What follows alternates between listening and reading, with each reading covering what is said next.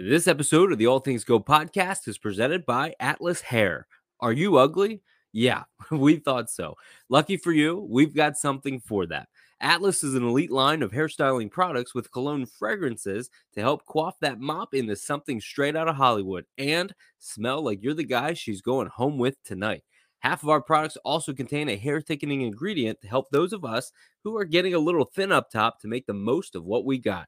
Get started today at atlashair.com and use the promo code NASCAR for 20% off your entire order. We can't fix your face, but we can at least give you a fighting chance. Atlashair.com, that's ATLASHAIR.com.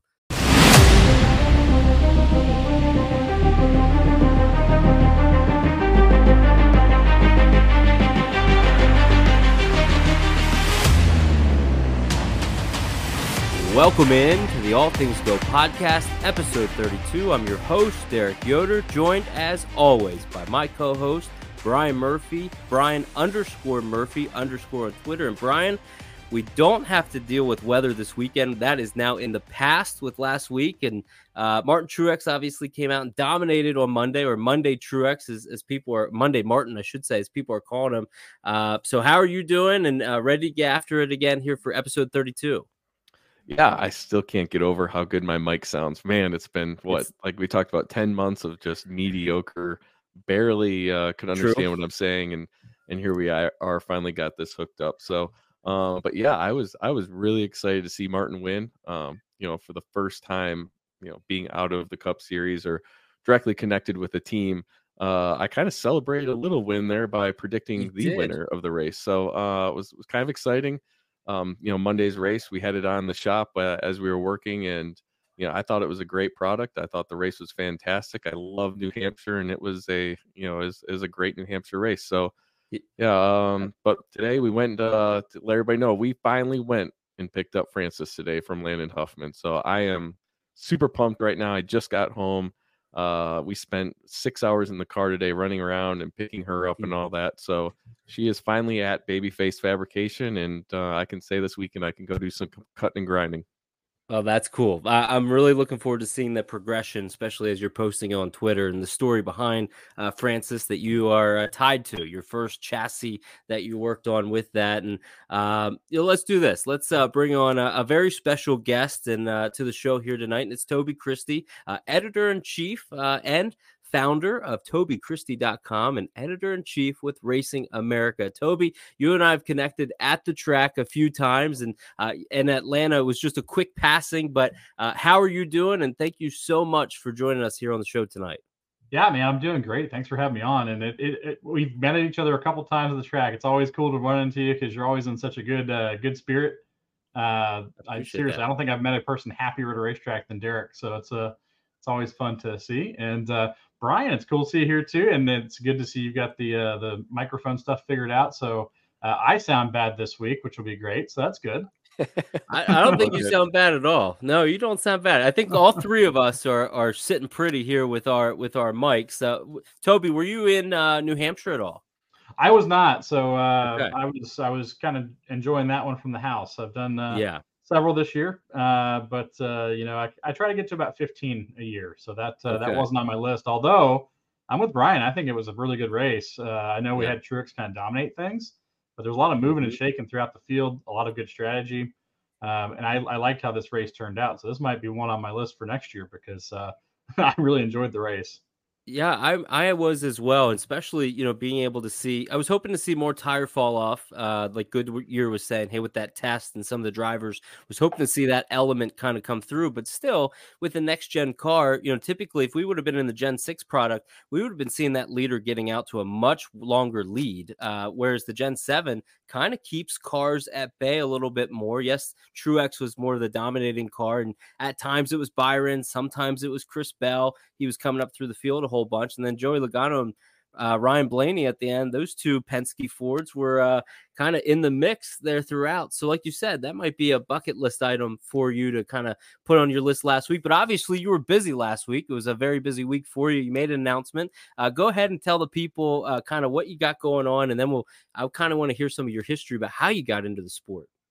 Yeah, no. So the big news of the week was, Racing America has added me to their staff as their editor-in-chief. We've been kind of helping them out with some content since February, I think around Daytona time. They kind of needed some help on the NASCAR side of things to kind of draw some content over there. And so we've been helping them out, and things have gone really well. We've all kind of mashed together pretty well. The whole team and everything get along very well. Communication's good. And they were like, you know what? You want to do this? And I was like, sure, let's do it. So it's been the culmination of a lot of hard work from a lot of people that made the deal happen, and we're excited to get it going. Well, that's really cool. I'm happy for you. I know the team that you've built, with on your website alone, and just some of the individuals that you have there. So to now be able to see a kind of have an additional role to what you do on a weekly basis, and especially in the social media world where information is key, and building those trust relationships amongst the garage as well is key. But from a getting into the sport. Kind of where are you from, and how did you get into motorsports, or was NASCAR the first one that you kind of dipped your toes into? Yeah, so I'm a native Texan. So I was born in Carrollton, Texas, was raised in the Colony, Texas, and lived in Fort Worth, Texas all the way up until 2021. So Cowboys that's kind of where I am not. So that's the funny thing. A lot of people always ask me that. I'm a Miami Dolphins fan. I picked them when I was young, and it's been kind of hell ever since. Although we've got a really nice roster they're building right now, so I'm pretty excited about that. We'll see if things turn around. But yeah, no, I've never been a Cowboys fan. Didn't fall in the same category as everybody else from where I was from. That's good. That's good. Yeah. So no, NASCAR. I started following it as a fan in '93. We had our uncle came over who was a huge NASCAR fan, and for the Daytona 500, and said, "Hey, let's all get together and watch it." So I'm like 4 or 5, however old I was, and I was just enthralled by it because you had the Dale and Dale show at the end. You had Rusty flipping through the air. I mean, there's so much in that race that was going on. And it was like, okay, this is pretty exciting. So even at 4 or 5, I was like, man, this is pretty cool. And so it just kind of blossomed from there. Just grew a huge, like I just became a fan. I mean, it was just amazing to watch. And every race had that big race feel week after week. You had Ken Squire, all those guys, and then Jarrett talking about the race each week. And it was really cool. And then from there, you kind of just keep building your fandom and stuff like that. And you get to a point where all your favorite drivers and stuff are retiring, and you're like, man, I still like the sport, but like maybe there's something more here for me. You know what I mean? Like maybe I should do something with this. And so around 2007, a year after I graduated high school, I was like, you know what? I found a couple of things where I could, write about the sport. It's just kind of like a hobby while I was doing other work and stuff like that. And so I did that, and it kind of took off. Got picked up by a couple other outlets around 2010. Started doing some podcasting stuff and things like that, and bounced around to a bunch of different outlets over the years, and kind of was turning my wheels a little bit. Wasn't making much progress. And then in 2019, I decided, you know what, I'm just gonna make my own outlet and see what happens. So we made TobyChristie.com January 1st, 2019, and got lucky along the way. COVID hit at the right time for us, which kind of helped us focus a lot on the website. J-Ski had their little shutdown as well when we first started off, which really helped us in the early going as well. So a lot of lucky things happened along the way, but we kept working at it, and all of a sudden now the website's taken off and things have gotten to where they're at now. Toby, I remember, I think we met, you came to the shop the week that you actually moved from Texas. Since then you've seen your platform grow a large amount, obviously, and now you have ties with Racing America. Maybe talk about that transition from that week that you had showed up to North Carolina to where you are today. Yeah, and I'd still appreciate you inviting me over and doing that. That was really, really cool. I got to really see a lot of aspects, especially about the next gen car that I wasn't aware of before we did that. So that was really, really cool. And I mean, just from where we are now to where we were then, I mean, it's just insane. I knew it would be a big difference moving from Texas to North Carolina, being kind of in the heart of things. I knew it would help, but just to be able to go anywhere when there's an announcement, scheduled somewhere, I can just immediately go down to the Hall of Fame, take care of it, or go somewhere else. I can meet somebody at a race shop. I can do an interview here. I can do this, that, and there, everywhere. I mean, it's incredible. So for people, when you hear to be in the North Carolina area is crucial to your job when you're trying to be, a motorsports journalist and stuff like that, it truly is, because you can do a lot of stuff from afar.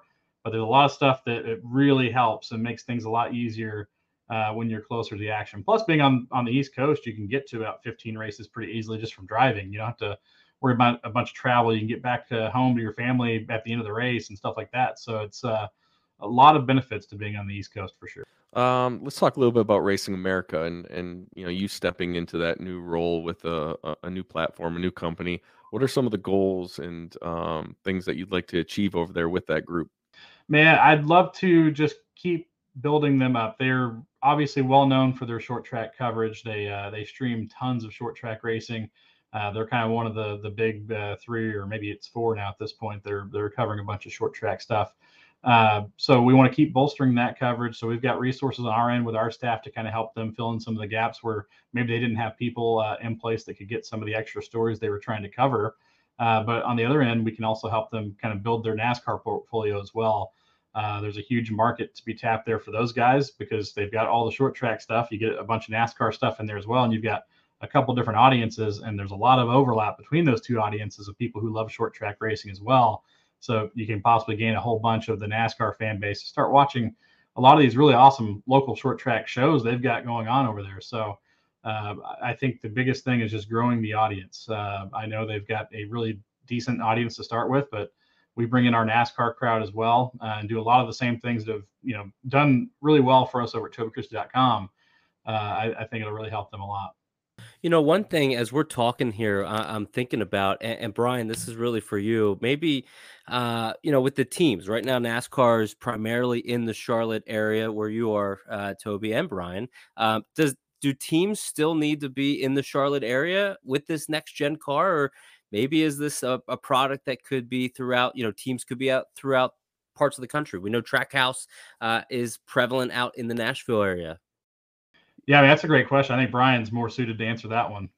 Yeah.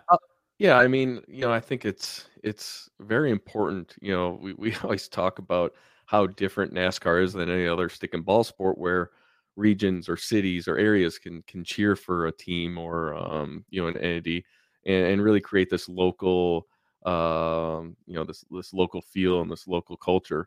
Unfortunately, I just don't think this next gen car is going to change what we see currently or saw in the past, where the majority of the teams are in the Charlotte area for logistical reasons, whether it be people, parts, information, wind tunnels, technology, all of that. So I think even with the next gen car, it might even be worse, where a lot of the updates have to come through Technique, which is in Concord, North Carolina.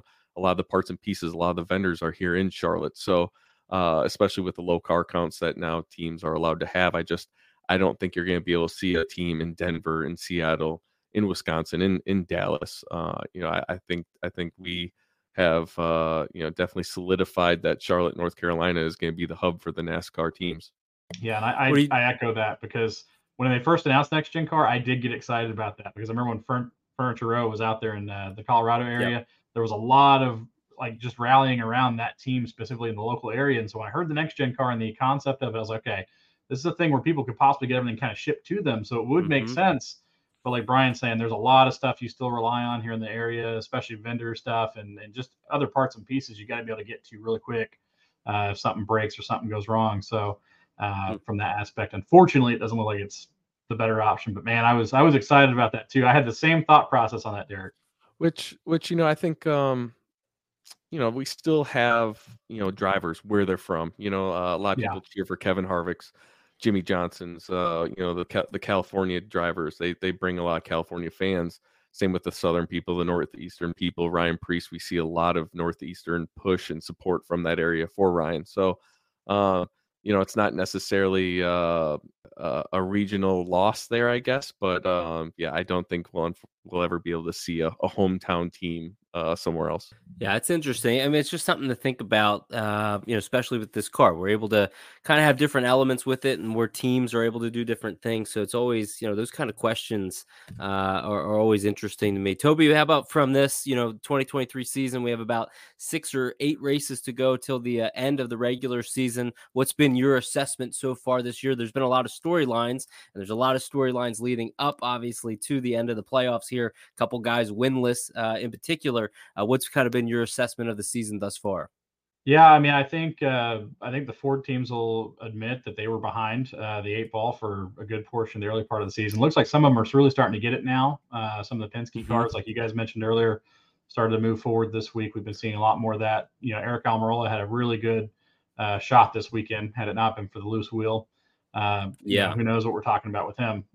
So the Fords are starting to get it a little bit, but I still think the story of this year has been Martin Truex and William Byron. They've both been kind of those guys that you look at, you're like, man, you got the young lion and you got the old vet, and they're kind of battling it out here, and they both look like the favorites. But as we've seen in this format, Harvick had 9 wins back in 2020 and didn't make championship 4 with the way this thing's set up. So you really don't know until we start getting into those playoff races what's going to happen. But as it's going, I think those are the 2 guys right now.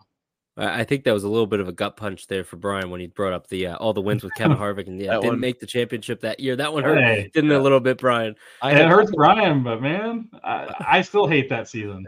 I had already went and bought my box for my championship ring and spent the bonus money.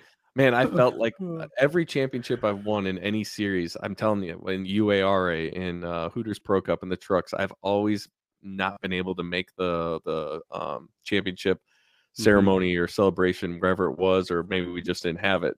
And so that was the year of COVID, and I'm like, this is it. They're not going to be able to have a championship celebration. We are just poised to win this championship. There's nobody even close. This is my year. I'm finally going to get it. And man, was it just ripped from my heart. Boy, was Martinsville I talk about moments, when I left Stuart Haas, getting in my car, I cried like a baby. I'll tell you what, when that checker flag flew at Martinsville, I went upstairs and I cried like a baby. That one I'll carry that one around for the rest of my life for sure. Yeah. And I mean, I was on the team, so I don't know like how big of a heartbreak it is on the team. I can only imagine, but for a guy to complete all but 3 laps during an entire season, win 9 races and all that stuff, it just still does not feel right. I understand what they're trying to do with the playoff format, but that was the one season where I was like, okay, this format is not fun. I don't like that. So then how about this? Is what would be a tweak that maybe you would make to kind of make it, kind of reward somebody like if Kevin Harvick or somebody would go out and win all those races, and obviously he didn't get there. Maybe it'll happen again at some point. Would there be a tweak or two that Toby Christie would want to kind of stir up a little bit? Man, I mean, that's the good question, because they've kind of put things in place where if you win a race in each round, no matter how you do during that round, you're in. So at that token, you got 9 wins going in the playoffs. If you win, 1 in each round, no matter what you do, you get through. So they've kind of got that put, in there, but you have weird situations like at Texas. He was out there leading, Harvick was, and they had the rain going. And he's the first guy coming through because the leader, and slaps the wall, and that kind of dooms his day there. He's already behind the 8 ball for the next couple races. Yep. And it just really doomed him. So it's one of those things where you can't really control all of that, and it's kind of hard to plan for all of that. But I have always loved the season-long championship battle myself. I didn't think we needed a playoff format. But then when they did install the playoff format, I liked the original chase better than what we have now, just because it seemed a little bit more like a thing that rewarded consistency and longevity through a 10-race run, which I liked. But again, I understand what they're trying to do. They want that Game 7 moment. So I get it. But it also, you're looking at NBA, you're looking at NFL, all the other sports. There's not always a Game 7. You know what I mean? So why do we always have to have a Game 7 each year? But that's where we are. I don't know. Yeah.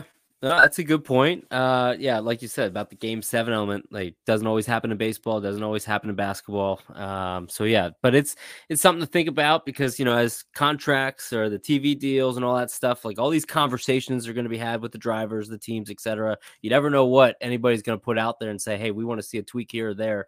How about in your world, Toby? I know obviously, and we've had a couple people on where talked about, hey, you're given a lot of information. There's a lot of trust that has to be built throughout the garage and teams, etc. Is that more challenging nowadays as social media as it continues to grow, or is it a little easier with, hey, I'm able to kind of scoop this information here and there? Yes, I have to kind of keep it guarded and trusted, but just kind of curious to hear from a media side. What's that like nowadays? Yeah, I will say from a media standpoint, it's hard because there are so many people that are somewhat knowledgeable that are somehow not, they make friends, they get, sources themselves, even though they're not media members. So they're not held to standards. They don't have to have multiple firsthand sources saying this, that, and the other. And they'll take to Twitter and just start spouting out everything we're already hearing, but we can't get all the things we need to be able to break a story. And so from that aspect, and it's like, dang, it's out there. So that kind of ruins what I'm working on here. But I mean, at the same time, like it's not a full 100% confirmation either. But I think the aspect of the social media thing does make it harder when people are kind of in the know, that are able to kind of bounce around and just kind of throw things out there. But but it is what it is. I mean, I'm sure you had the same stuff before that. People were walking around tracks talking about stuff anyway. So at the end of the day, just do your work, and if you can get it first and get it right, which is the more important part, that's great. So I mean, there's just a lot to it. Yeah, and for me, I feel like you guys, especially in the media side of NASCAR, have such a tough job. I mean, we look at all the other shows, talk shows, debate shows, the media members throughout the NFL, NBA, MLB, and all that. And I feel like they don't get as much heat as the NASCAR media members do when they maybe break a story or share some content that a team has yet to share or whatever it may be. I mean, I can go and listen to the herd first things first. A lot of these sports shows and a lot of it is them breaking news or the things they've heard, and it just rolls on day by day, no issue. I see a lot of hate towards the NASCAR media side when it comes to sharing information or breaking news or things like that. I mean, how do you go about your business respectfully, but also, you want to be the first, you want to be the guy that is sharing the most, the best, the most valuable information? Yeah, it's really hard. And I understand a lot on sponsorship announcements, driver announcements, stuff like that, because these teams work really hard on setting up their own announcements. So I get when they get defensive about those kind of things. At the end of the day, though, that's also our job. And if somebody that was a firsthand source doesn't say something, the story never gets printed. So we're doing our jobs, and it is a tight balancing act because you don't want to blow up anybody's announcement. That's not what we're going out going, how can I mess up, Stuart Haas Racing saying this, that, the other. We don't want to go out there and mess up things for people. That's not what we're going out to do. We're going out to provide a service to the people who read our outlets. That's the whole point.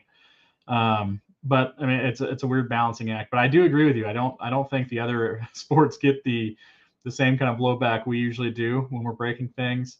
And a lot of that is, I think, just because these sponsorship announcements and stuff like that, in particular, you put it out there a little too early before things are 100% signed, and there's a chance that sponsorship falls apart. For sure. So, I mean, there's a lot of different things at play here that you don't see in other sports. So, I mean, you say DeAndre Hopkins going to the Patriots. He's not going to not go to the Patriots because, Adam Schefter said it or whatever. He's still going to go to the Patriots if he's wanting to go to the Patriots or wherever he's going. So it's one of those things where the NASCAR media is in a weird spot where if you do say something just slightly early, even if it looks like everything's 100% done, and everything's not 100% signed, there's a real chance you've messed something up for somebody. So I do get the feeling from some people on some of those things. Mm-hmm.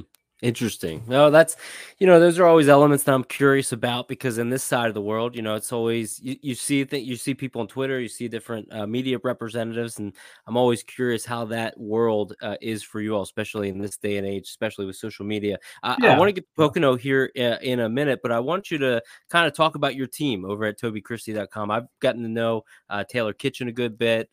Great individual, great, passionate person. Brian actually was on her show like 2 years ago or something like that. But I know there's so many other people that are helping you not only do what you need to do, but bring awareness to the site. So I just wanted to give you an opportunity before we get into Pocono, just talk about your team a little bit. Yeah, I appreciate that. We've got a really talented team. And it's kind of people that, I don't know if you call them like the Island of Misfit Toys or whatever, but I guess because I was bouncing around the industry for so long, I have a soft spot in my heart for people I see that are talented that people just don't take chances on. So that's why I bring in the people like Taylor and Joseph Shrigley, who's my right-hand man over there. He's been like a rock star since day one. I mean, he came in, he was DMing me like nonstop trying to get a job. And I finally, caved and was like, sure, come on, help me. But it was through me watching him on social media and seeing the things he was doing. He was chasing a lot of things I was chasing. I kind of picked up from Twitter, like tweets that he was putting out there. He was getting close to some of the things I was working on. I was like, this guy's pretty good. And he always had really good stats and stuff. I was like, why didn't he just do this for me? So after him DMing me like 5 times, I finally was like, you know what? Yeah, let's do this. Come on over. And so we did that. I mean, he was only 18 or 19 at the time. I mean, a really young dude, just had maybe 200 Twitter followers. So it was one of those things where it was like, nobody's found this guy yet. He's doing a great job. Let me just give him a shot and see what happens. And I've been proud of what he's done. And how he's grown as a writer since he's come in. We've got Ben Branscom's been helping us with our ARCA content this year. He's been doing a great job. Artez Kelly goes out to us at the tracks. He helps go get all the video and audio stuff when we're kind of bottled up doing other things. He's also been kind of doing some written pieces about different amenities around racetracks and stuff like that, and doing these kind of, when you're going down the midway, he's talking to fans and doing videos on that kind of stuff, kind of quizzing them on who drivers are and stuff like that. So some of those like jaywalking kind of things that Jay Leno does. So we've had a lot of that cool stuff. Taylor Kitchen, of course, has been great as well. She's done a phenomenal job with our YouTube platform, which has been great. Brian was our first interview ever, by the way, which was really cool. Oh, and I was her first. Yeah, it happened it happened like a week after I went down to the shop, and I didn't even coordinate any of it. I literally got back from the shop, and she's like, "Hey, I was talking to this Brian Murphy guy about." I was like, "That would be great. He's excellent. Yeah, go ahead and talk to him." So, no, she's done great, and it's really cool to see them all kind of flourishing and kind of really getting their own voice in the space. It's really cool to see. Yeah, no, that is cool. Definitely fun to watch and see where things then develop for you and your team, especially as things move on as we get closer to November and the championship out there. So let's move into Pocono. I'm very curious to kind of get your guys' insights on a few things. Brian, yours particular when it comes to the Fords, because I've been hearing some conversations on my end of things. But obviously the series moves to Pocono this week. We can talk about what tracks does it comp with. Brian loves that when we talk about comparable tracks to certain venues. But Pocono is celebrating their 50th anniversary in NASCAR, which is really cool to see how long they've been a part of it. NASCAR obviously celebrating their 75th year as a sport. And, there's a lot of memories that have come from it. But, kind of going into this weekend, curious to hear from you, Toby. What is something that you're going to be watching for, especially in the Cup Series side as we go into Sunday? Yeah, I'm going to watch Joe Gibbs Racing. They kind of seem to come on in these summer months, and they were really good here last year. They had the top two finishers, obviously got TQ'd out of the top two spots, but they always seem to bring speed at these summer tracks, and Martin Truex Jr. is kind of feeling it right now. It'll be interesting. It'll also be interesting to see if Denny Hamlin can kind of wake up a little bit. Like, he's been finishing 5th, 7th, somewhere in that range, but this is typically the time of the year where he kind of steps up and starts getting a few wins and bunches as well. So that's kind of what I have my eye on. But I think also last year, I'm pretty sure the Trackhouse guys are performing pretty well here at Pocono as well. Yes. So I'm interested to see if they can kind of back that up as well. So those are the guys I have my eyes on this week. Yeah, I think that's good. I know Chastain was running well last year. Ultimately, I think he finished about 35th or so. He had the thing with Hamlin, right? Yeah. Hamlin, as I said, Hamlin politely put him into the wall. Unfortunately, Brian, for you and SHR over there, that ruined Kevin Harvick's day, ruined my day as well for a few aspects. I was rooting very hard for Kevin Harvick to do well. But Suarez, this is one of his better tracks. I think he finished top 5 and ultimately was scored with a 3rd place finish. So it'll be interesting to see JGR Trackhouse, how they do. Brian, one thing I'm curious from you, and I want to then hear kind of what one thing you're looking at, but I hear a lot of talk this week. There's not a lot of love for the Fords. Now, Toby, you were saying maybe the Fords are starting to pick it up a little bit. Will we start to see, in your estimation, Brian, a little bit of a resurgence with Fords? Because it just feels like as a whole, they've been lacking. Last week was good representation. Blaney, Logano, Almirola, ran well. Harvick as well. Keselowski, thank you, as well. So a lot of good Ford drivers there were inside the top 10. What is your outlook from a Ford standpoint specifically going into Pocono? Yeah, Pocono is an intermediate. It is a unique racetrack, but It's definitely not a short track where the Fords have, excelled in many ways. I don't see the Fords being as dominant at a track like this as they were maybe at New Hampshire. And, we've seen all year long that maybe 1 or 2 Fords can run fast. There has been a few races where there maybe hasn't even been 1 Ford in the top 10, but for the most part, there's always 1 Ford that kind of surprises everybody. And that goes back to me saying, if the day goes well, if the driver hits his marks, if the team brings a fast race car, the Fords can compete. They can. The speed is there. The opportunity is there. Now, does this platform, do these Ford teams need way too much to go right to win a race or run competitively as a whole? Absolutely. There's something missing there somewhere. And so that's not to say that every Ford's going to be bad this week. That's not to say Harvick couldn't go out and win. That's not to say Joey Logano could go out to win. But as a whole, I just don't see the Ford showing up and being strong this week. Pocono is one of my favorite tracks on the circuit for many reasons. It's unique. It really stresses every component, every element of a race car. You have to have massive horsepower to chase down these straightaways. You have to have great handling, great downforce through the corners. And your brake package and things like that have to be, in tip-top shape. I think, could be wrong. Did we not see a brake failure or two last year at this track? I believe we. Oh yeah. I believe we saw a couple crashes due to it. I don't think they were classified as brakes on the out of why they were out, but yeah, I believe we did have some brake failures. This track with the heavy braking, the long straightaways, we could see some brake issues here that we see a lot at Gateway, things like that with the massive temperature swings. So it's just an interesting racetrack. It's also one of my favorite to visit. The area is absolutely gorgeous. The people are fun. The partying at this racetrack it's fighting for a top 5 venue to go to and visit. I love this place, and actually I had it lined up. I mean, I told Derek I was going to head to Pocono this year. The people over there reached out to me, and I was really excited about the possible opportunities I was going to have to go there and help them and hang out with the fans. And obviously, just for personal reasons, it just didn't work out this year. But I'm telling you, Pocono is a great place to go. Puts on some fantastic racing. It may not be your drama soap opera filled racing, but it is a fantastic racing product. And I'm really excited for this weekend. I'm really excited to see, as Toby said, these Joe Gibbs cars. I've said it the last couple weeks. This is the time when teams need to go out and showcase a mistake-free race. It doesn't necessarily have to be dominant like we saw Martin Truex last week, but a team that can minimize those pit stop mistakes, a team that can minimize any pit road mistakes, really any kind of driving mistakes. To see a driver that's tuned in, honed in, and a team that has their swagger, this is when that needs to come out of a championship winning team, and I think you're going to see it a lot at this racetrack for sure.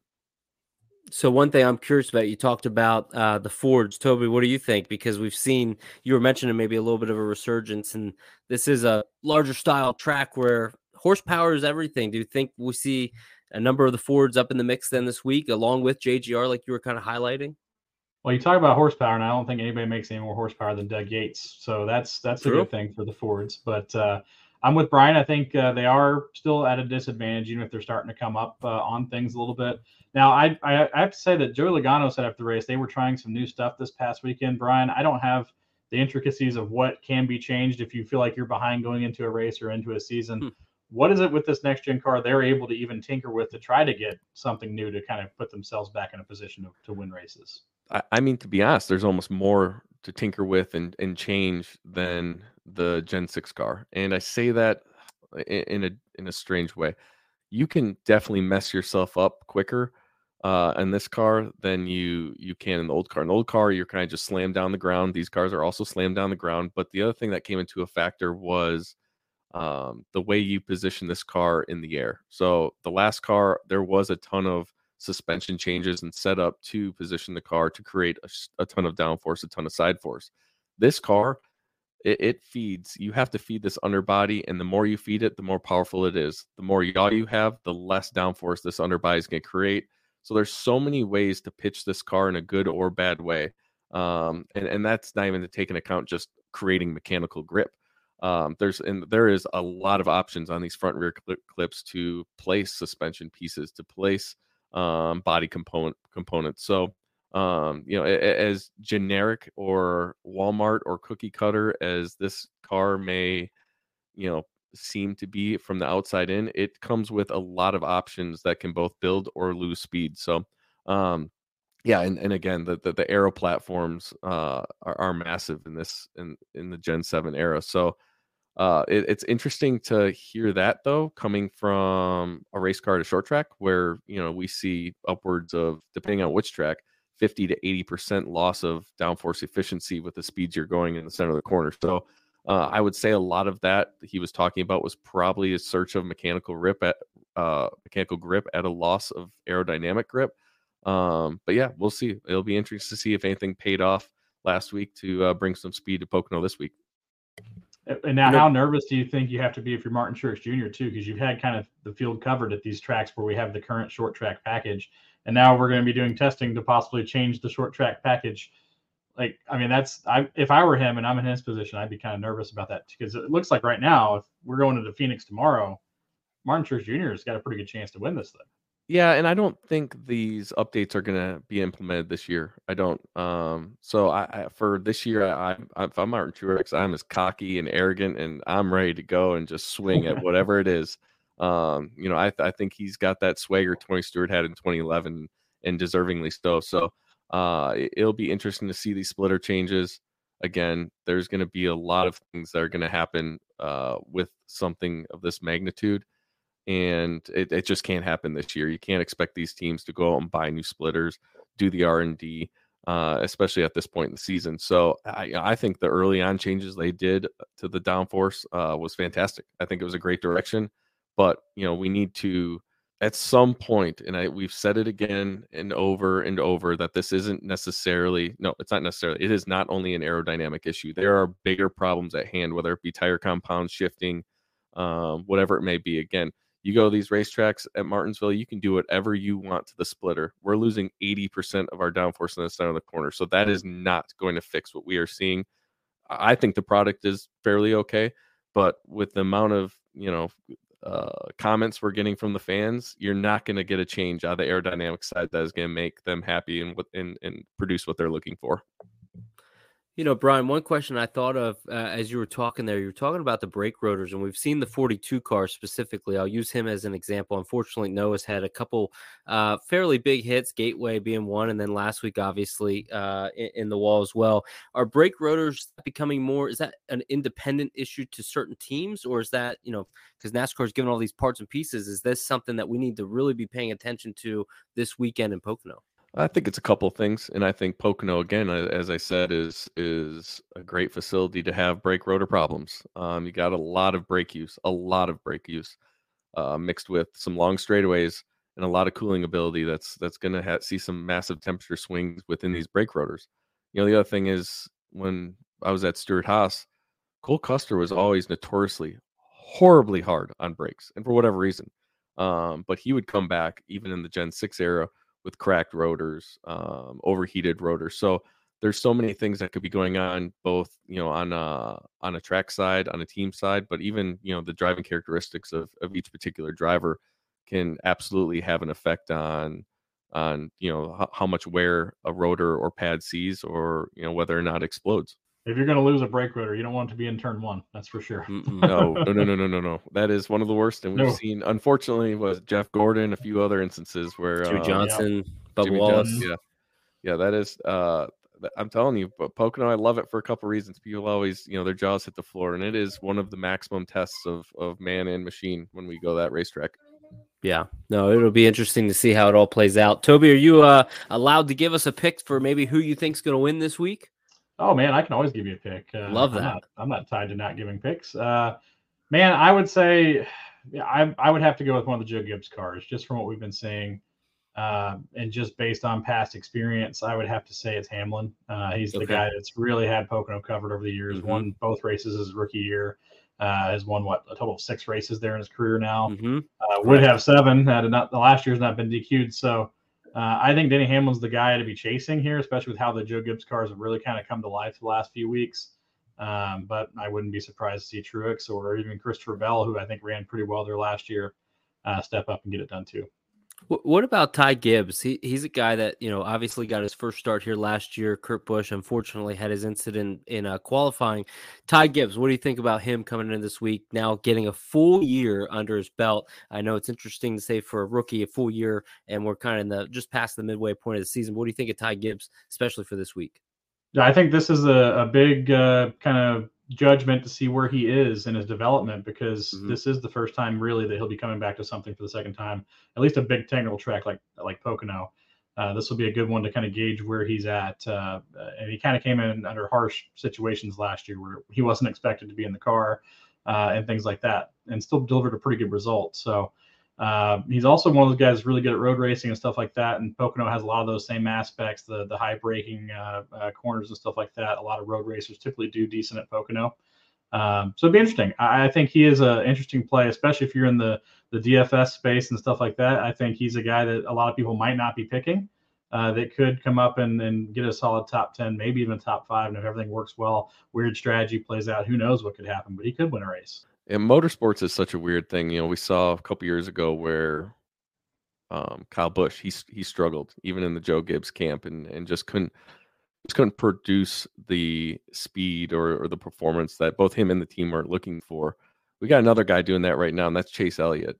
What are you hearing about Chase Elliott, and what do you think he has to do to make the playoffs? And does he have to make the playoffs, or is this just a bad year that some people have sometimes? I mean, we've seen drivers like Kevin Harvick in 2017 just barely get that one win. We saw him not even get a win, 2 years ago. So where do you put Chase Elliott in this number 9 team in the grand scheme of things? Yeah, I mean, I think they're one of those teams that could win at any given time because the Hendrick cars have been good all year long. They just haven't quite executed, and a lot of that is due to Chase being in and out so much this year. It's hard when you're not fully in the rhythm. You miss one race, you're way behind, especially with this car still being so new.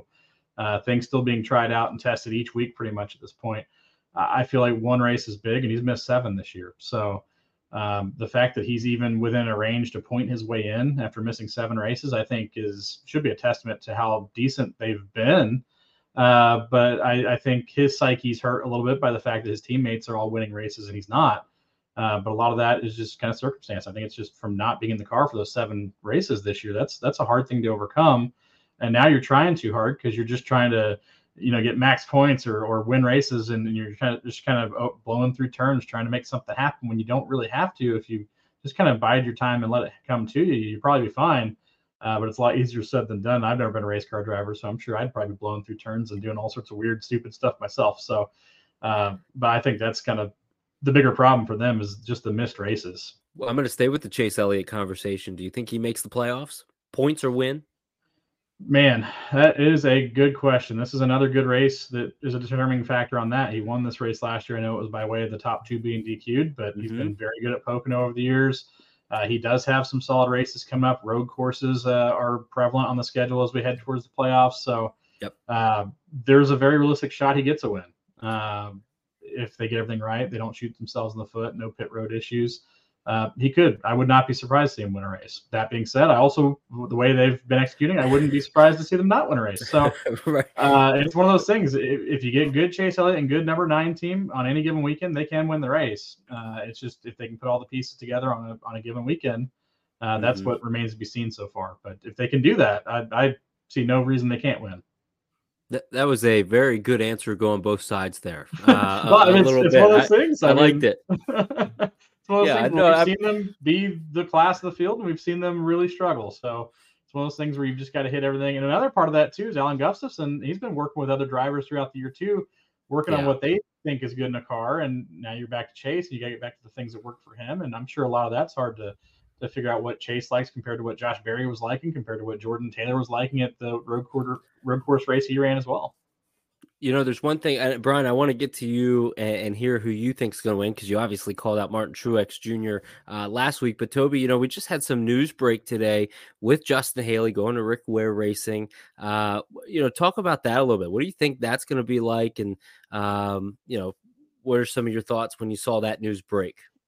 Yeah, when I saw the news break, I felt this signals what we've been kind of seeing from Rick Ware Racing. They're really trying to give it a serious effort.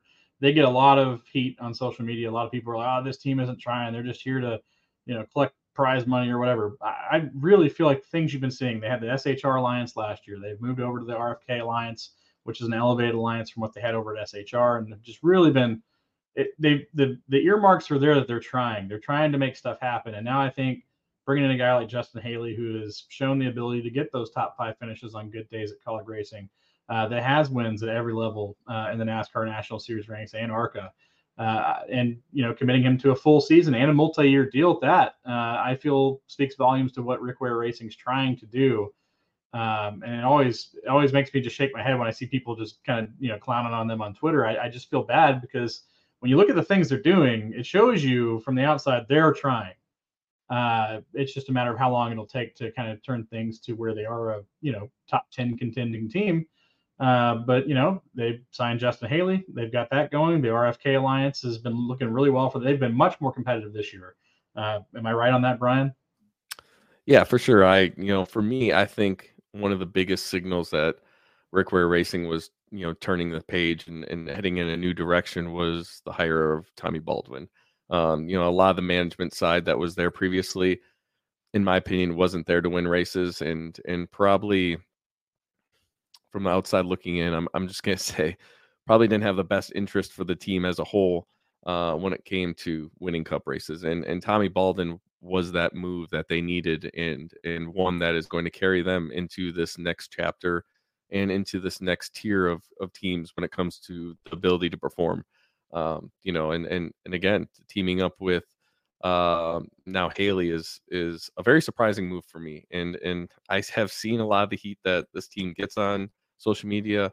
To be honest, it's kind of deserved, and I don't mean that in a bad way, but it's time for Rick Ware to prove why they are a different team than they were not only a year ago, but 2, 3, and 4 years ago. And they are making the moves to, you know, do just that, to prove to everybody that they deserve a position in this grid. They deserve a charter, and that they're going to start fighting for positions that are going to surprise people, if not contend, you know, for top tens, you know, weekly.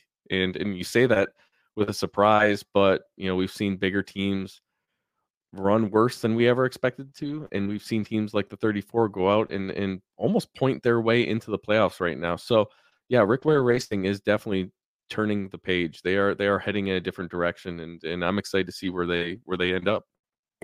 So what happens, Toby, with that 31 car? Now, if you're privy to information, obviously you can say next question. But what, in your estimation, do you think happens there? Man, that's a great question, because when you start looking at things, you know, I think it's no surprise at this point. The scuttlebutt's been that AJ Allmendinger probably will not be back next year either. Right. So if that's the case, you got 2 cars to fill. And I don't know. Chandler Smith, do you think he's ready for that? I don't know. He's been very good in Xfinity, but he's definitely still learning, you know, where the edge is, and he's gone over it a few times. You know, so that's a good question there. Do they think he's ready?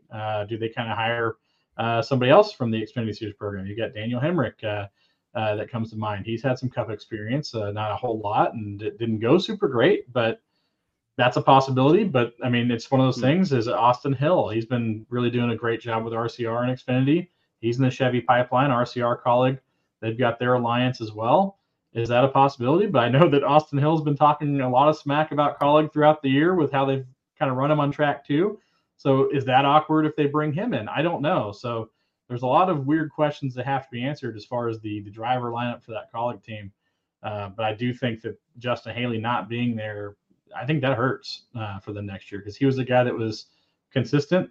He didn't tear up a lot of equipment, and on good days, he was able to get that 3rd to 5th place finish. And you got to find a guy to replace that that you feel comfortable with.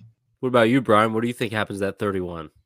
I don't know. It's an interesting situation because Colleague, I don't know, when you think of teams or owners that have enough money to just set it on fire and walk away without frowning or having a care in the world, you think of people like Gene Haas. You think of people like Rick Hendrick. You think of people like Penske, all the B2B relationships. This next-gen car was a massive, massive expense when it came to committing to the year and running it the way that Colleague and all the other bigger teams have. To be honest, Rick Ware did the opposite. They maybe had 2 or 3 cars for a very long time, and they didn't go out and spend all the money and do all the things that a lot of the teams did. And that's in a way kind of helping them now as they transition into this new phase, to be honest. Colleague may or may not have the money to go out and get whatever driver they want. I don't know. I don't know how much they want to spend. I don't know how much they can spend.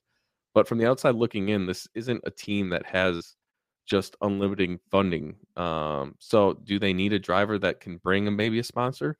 Do they need just a driver that doesn't need to get paid? And if what comes with that? Does that come with enough performance? Is this car so different that you kind of have to get a driver from the Cup Series, or does a driver from the Xfinity or Truck Series meet their needs? So there's so many questions when it comes to Colleague and the different directions they could go, and it'll be interesting for sure, because again, like I said, they have to be a little bit smarter with their money than maybe some other teams.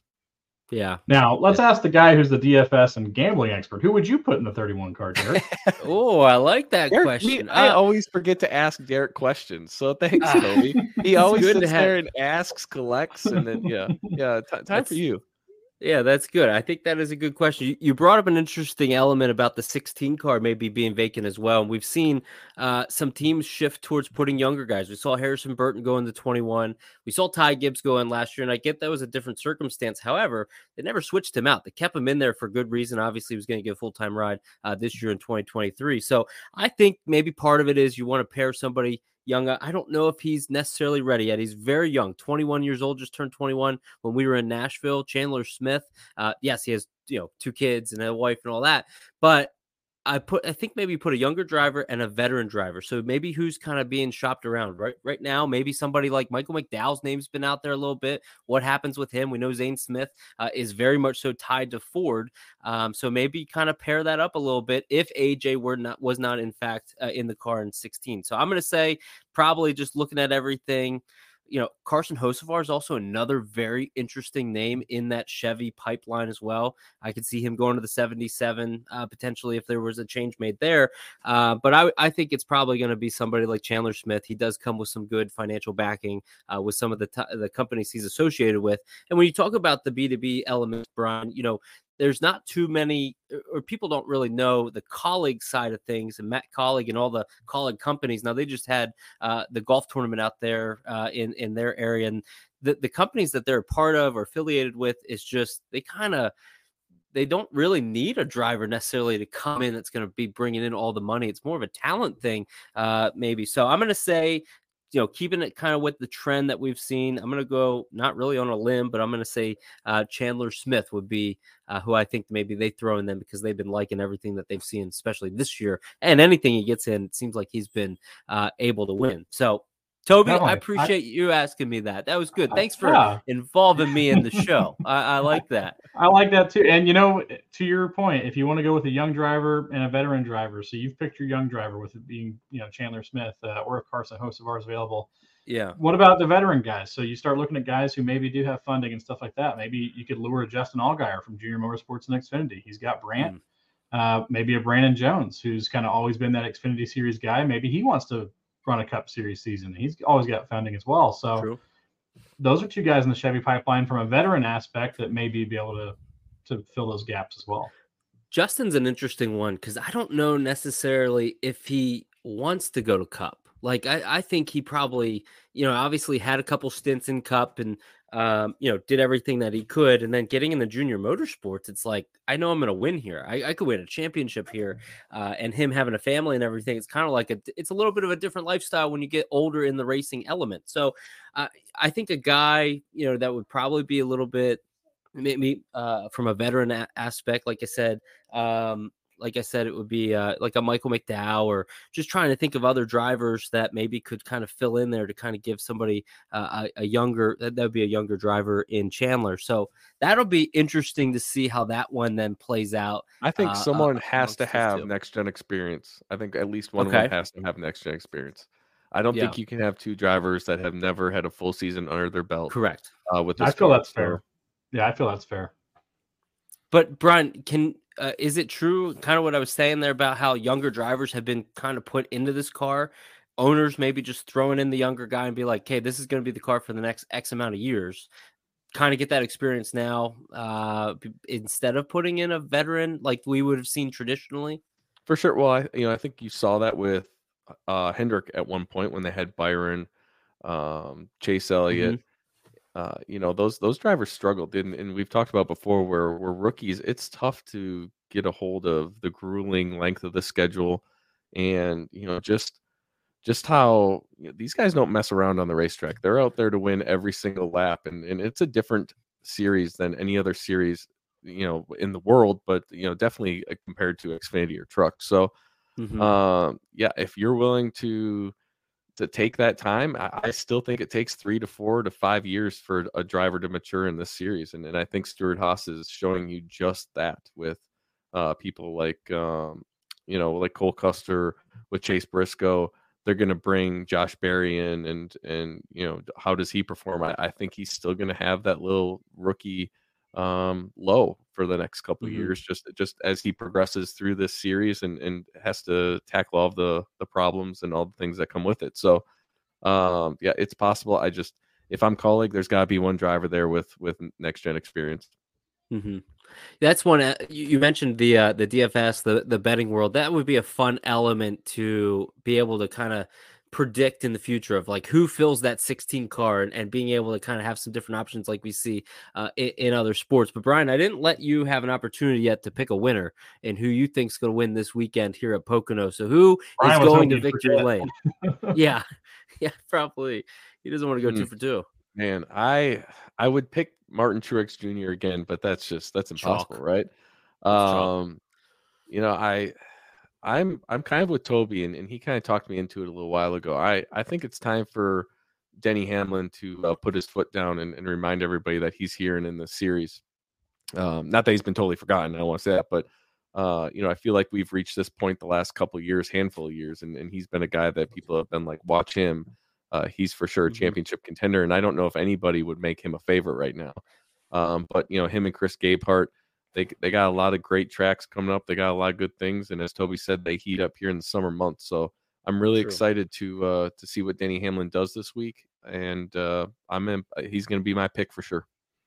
Yeah, I like that. You guys are staying in the JGR camp. So, Toby, I can't thank you enough for coming on and joining us here today and kind of hearing a little bit about your story, your background, and also being able to talk about your team. And can you just tell the listening audience how to best support you and everything that you got going on?